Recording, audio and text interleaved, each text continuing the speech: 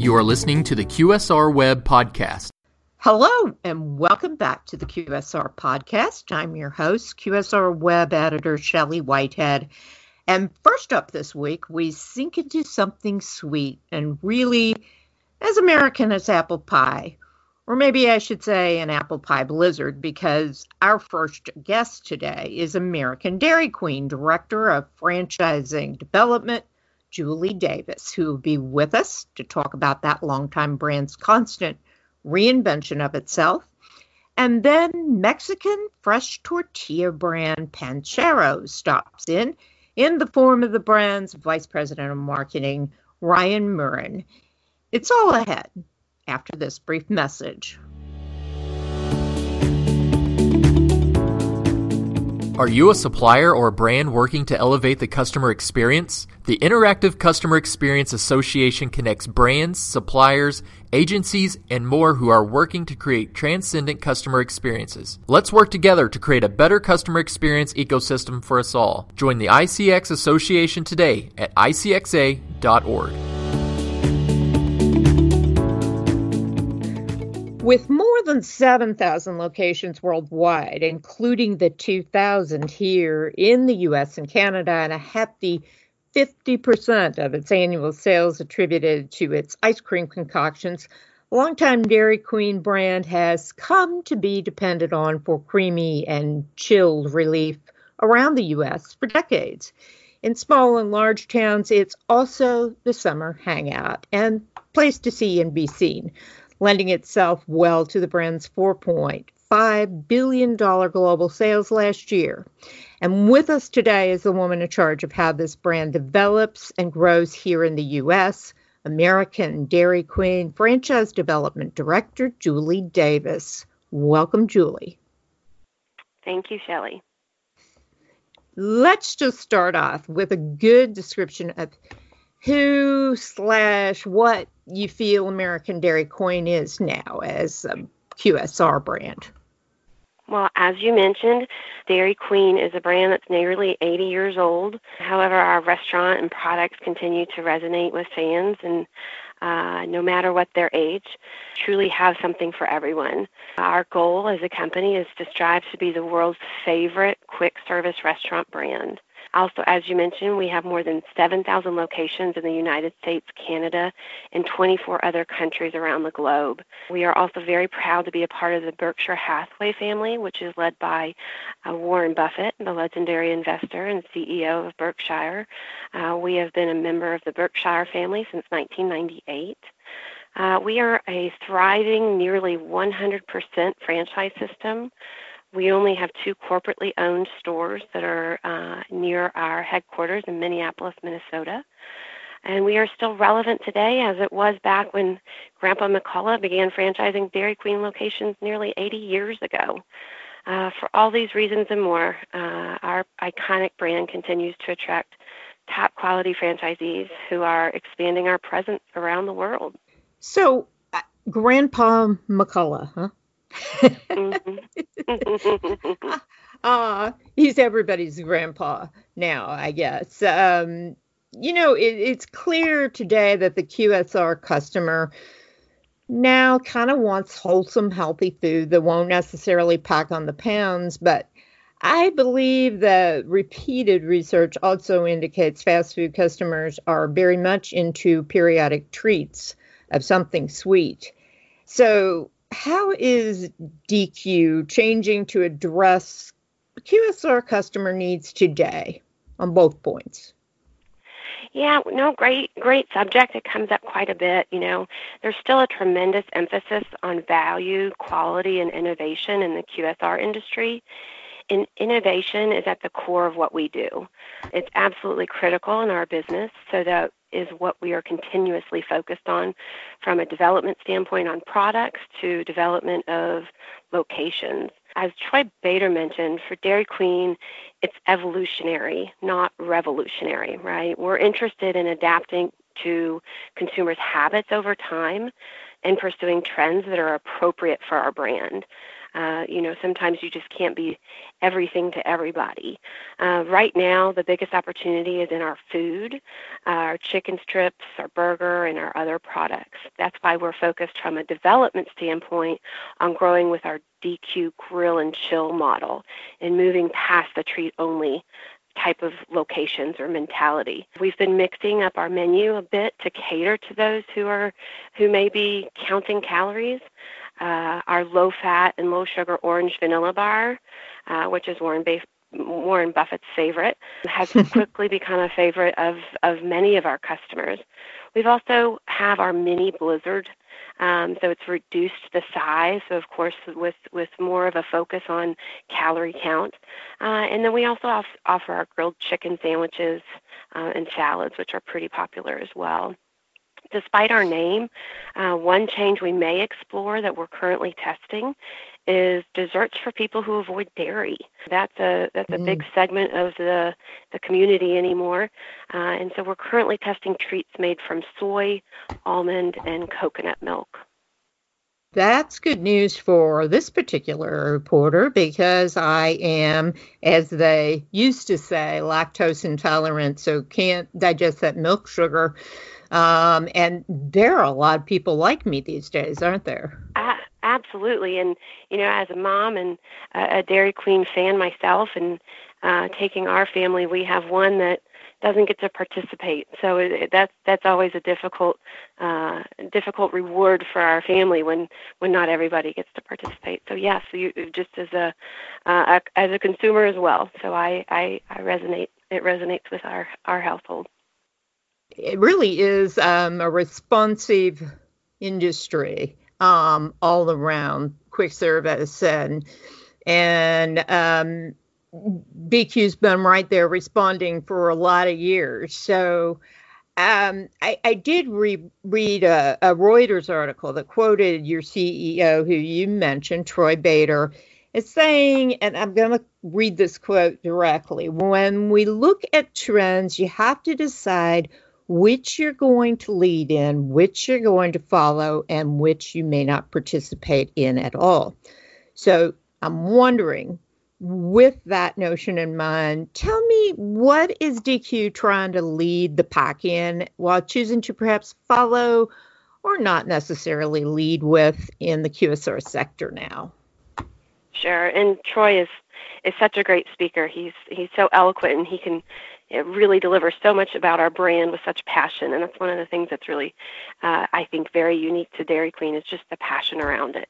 We want to be the leader in serving the best, most flavorful, and quality products available to our fans. Since 1985, we've blended in the best mix-ins into soft serve to create our iconic Blizzard treat. And since 1985, we've created more than 200 different Blizzards. I know, it's pretty crazy. We're heading into summer, and with that, we have a blockbuster new treat menu, a summer Blizzard menu, and then a surprise pop culture Blizzard that is going to be out of this world. The summer Blizzard menu features the new Oreo cookie jar, caramel cannonball and brownie dough, and fan favorites cotton candy, summer berry cheesecake, and s'mores. Our Blizzard treats are made to order and so thick that they're served upside down, right? So we've just introduced 4 new sundae toppings as well. So rich cocoa chunks, smooth midnight fudge, sweet praline pieces, and summer berry. And we've also added a new orange and creamy dreamsicle dip to complement our already chocolate dip for our cones. So we're always looking at innovating and wanting to lead the industry in treat creations. Our new summer menu also includes cup sections, which are handcrafted, over-the-top type of sundae experiences. They're blended to order with unique cake shakes garnished within the high-quality topping. So it's definitely something folks need to try. On the food side of the menu, this year we gave our popular chicken strips a sweet new twist with the launch of a new crave-worthy chicken and waffles basket, which performed extremely well for all of our operators. So we take from the industry and incorporate some of those ideas to enhance our already wonderful offerings from food and what have you. And like all aspects of our menu and consumer trends, we're always keeping an eye on the popularity of a variety of our menu items. So there are a number of variables that we gauge prior to ensuring menu items are appropriate for Dairy Queen and that they will appeal to our operators and our fans.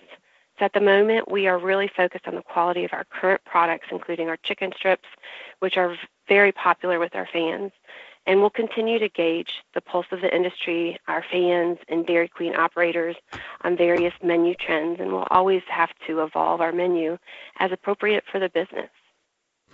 So how does the franchisee and his or her feedback figure into the decisions you make about menu items and the decisions you make about, day-to-day operations? How does that help with overall brand growth in the U.S.?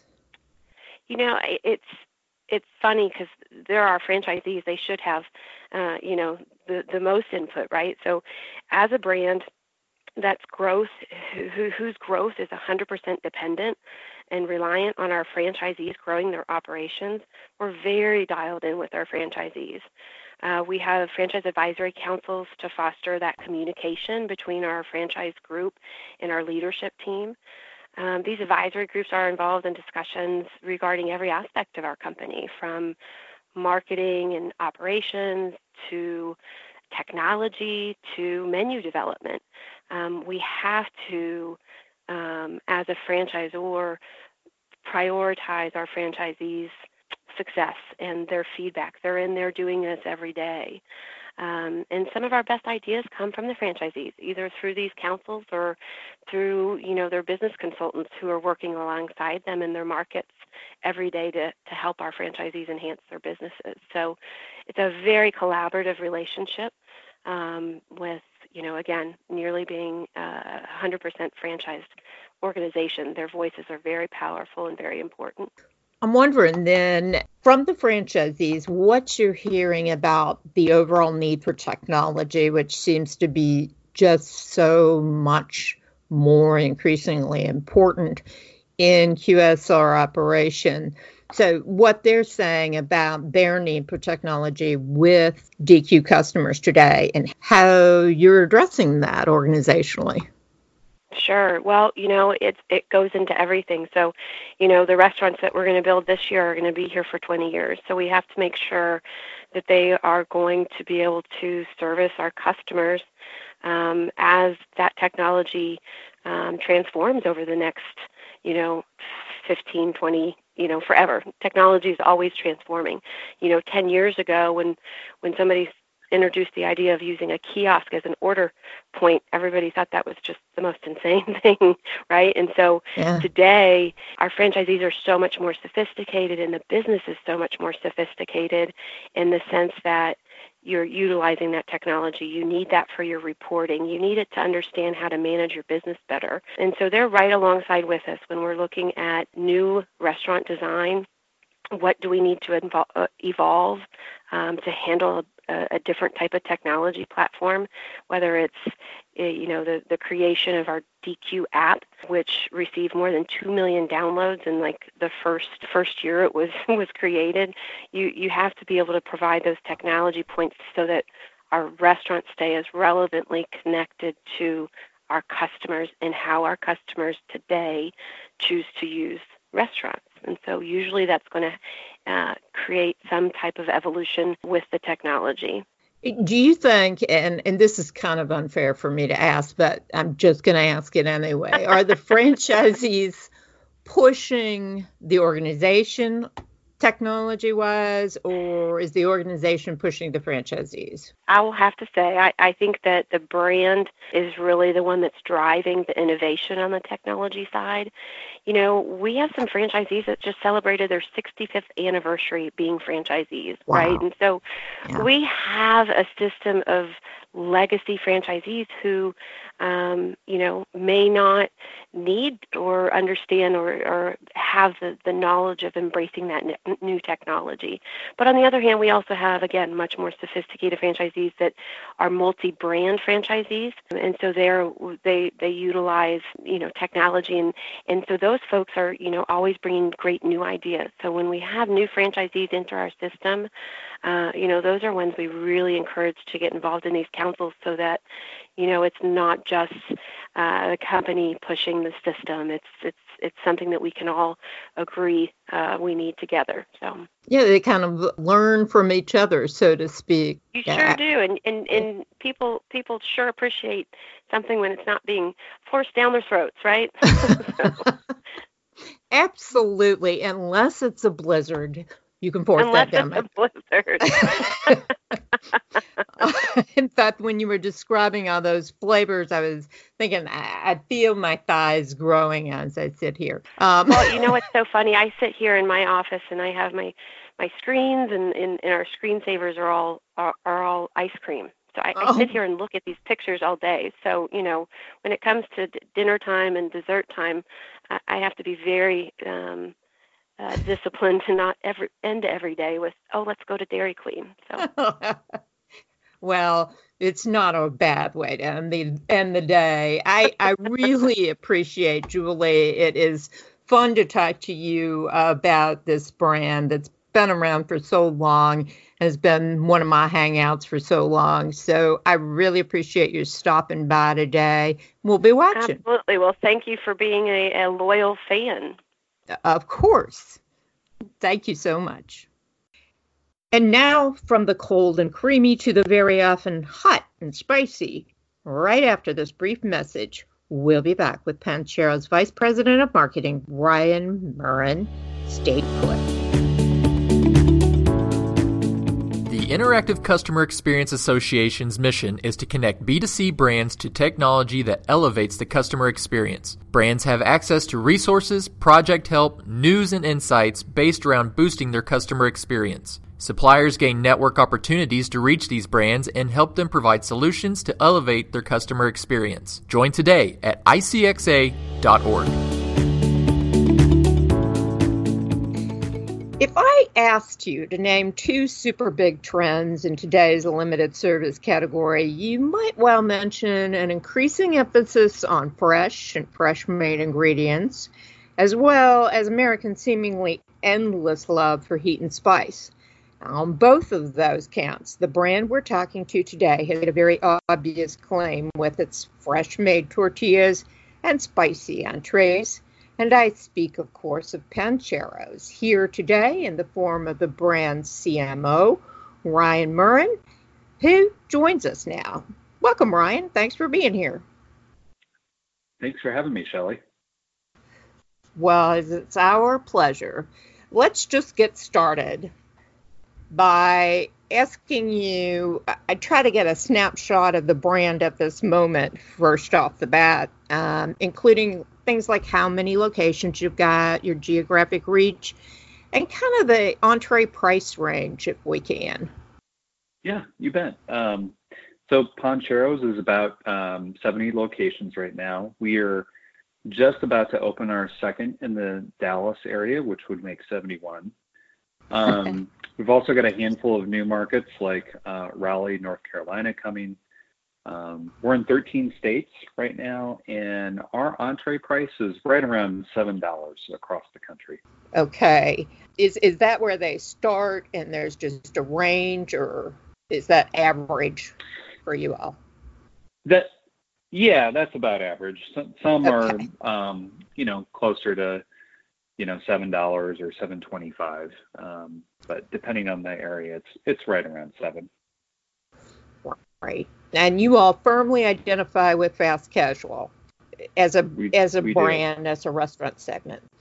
So the tortilla is central to everything here, with Pancheros fresh pressed, essentially fresh made tortillas being a brand claim to fame since the beginning.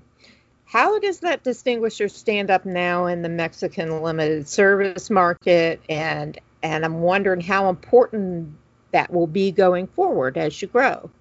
Yeah, and great question.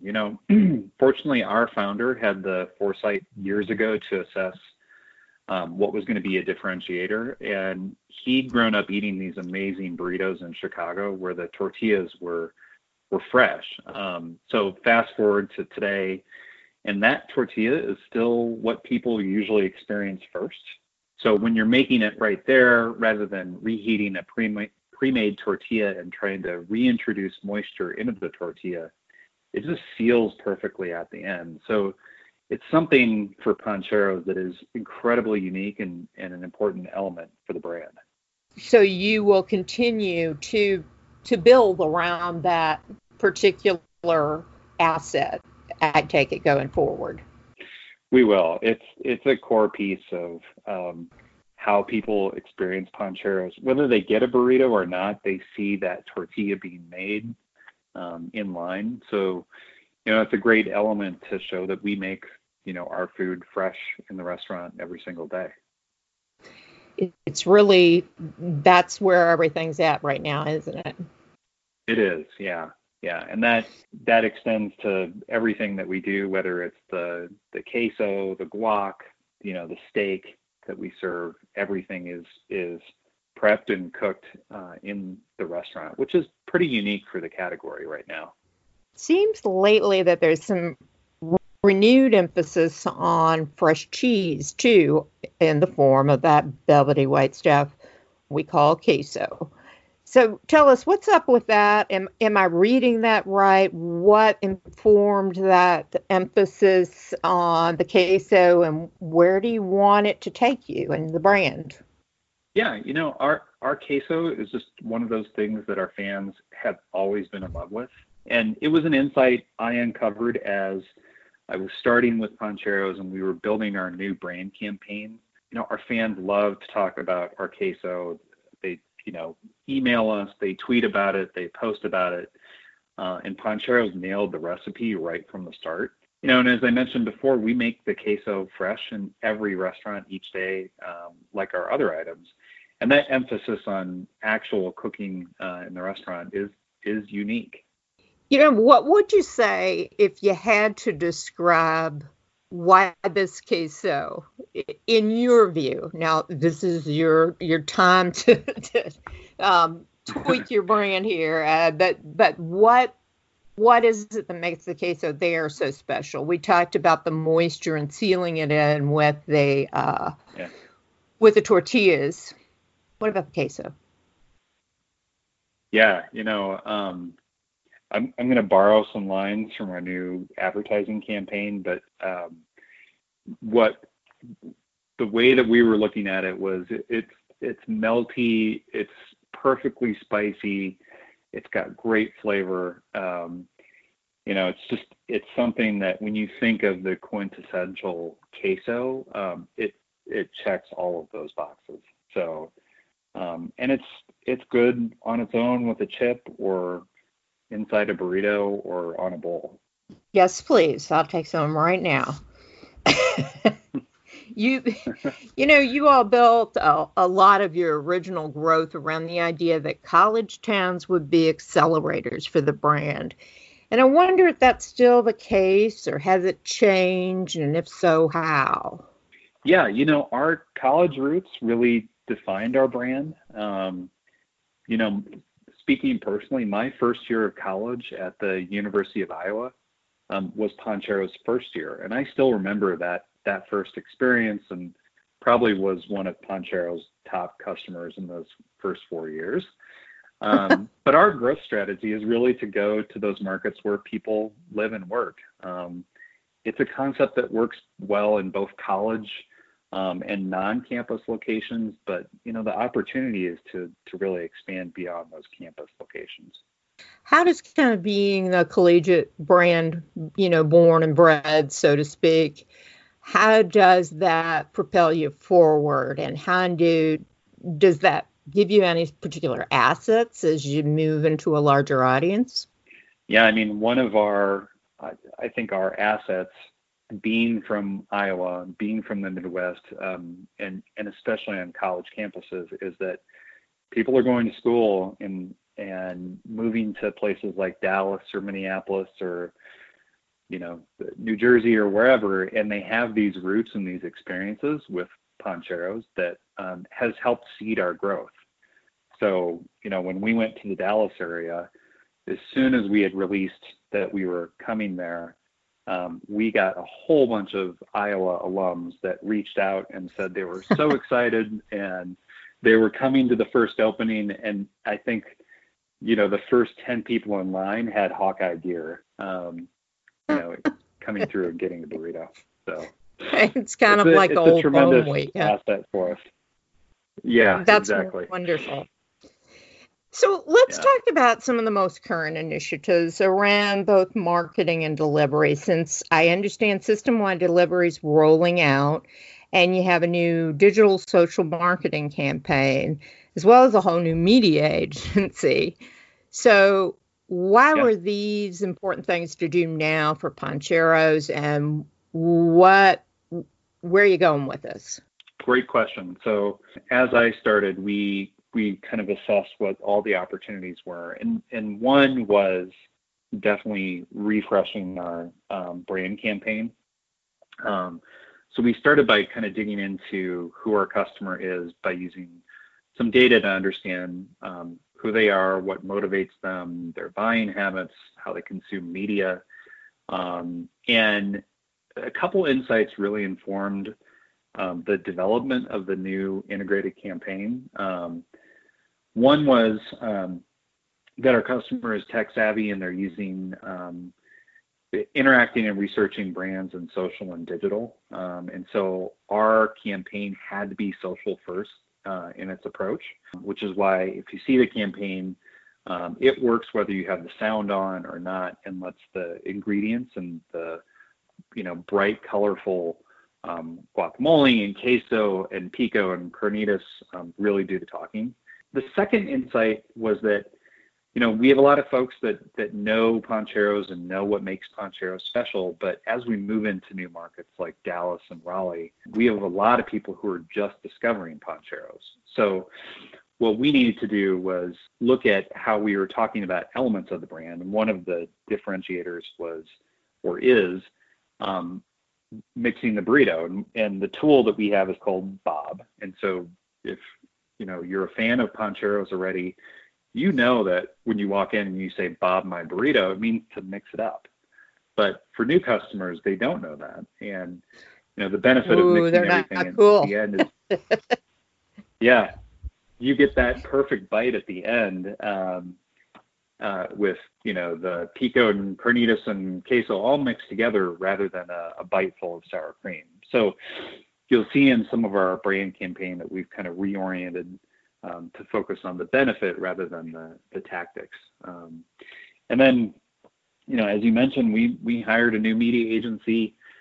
We brought them together with our creative partner, our PR team, and right off the bat established an integrated planning process so that we had a campaign that was activated across creative and media and own channels, earned channels, and paid channels, so that wherever you're seeing it, it had the same consistent tone, voice, and message.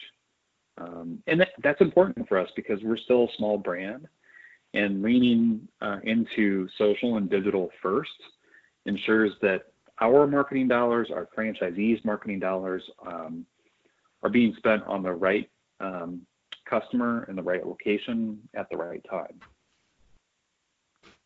So if you had to describe, you said tone, voice, and message, kind of like the personality.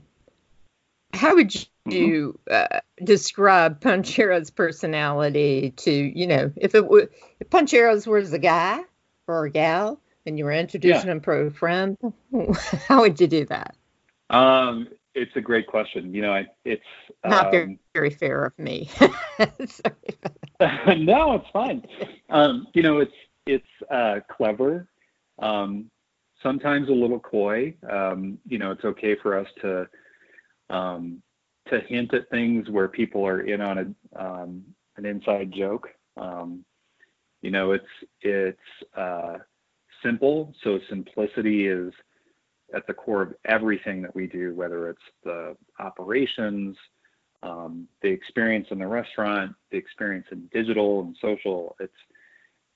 We want to make sure that we don't get in the way of people getting what they want. So it's fun, clever, intelligent, but not preachy. I like that. It does kind of nail it, and it kind of makes you want to get to know Pancheros. I really appreciate it, Ryan. I think it's an interesting brand, and like one of the things you were saying was the focus on simplicity. It does seem like you've kind of stripped it down to the bare essentials as to what really matters. And so it'll be fun to watch you all go forward and see how you turn on in North Carolina and the like. And I appreciate you taking time out to talk with us today a little bit more about it. Yeah, absolutely. Thank you, Shelley. Thanks so much, Ryan, and to both our guests today for another dive into the many faces and facets of quick service restaurant operation. And just a reminder to come right back next Friday when KFC US CEO Kevin Hochman joins the conversation to talk chicken, along with restaurant tech provider Chowly, with the latest on developments in that rapidly changing field. Until then, I wish you a great weekend and even better business in the week ahead. Bye, all.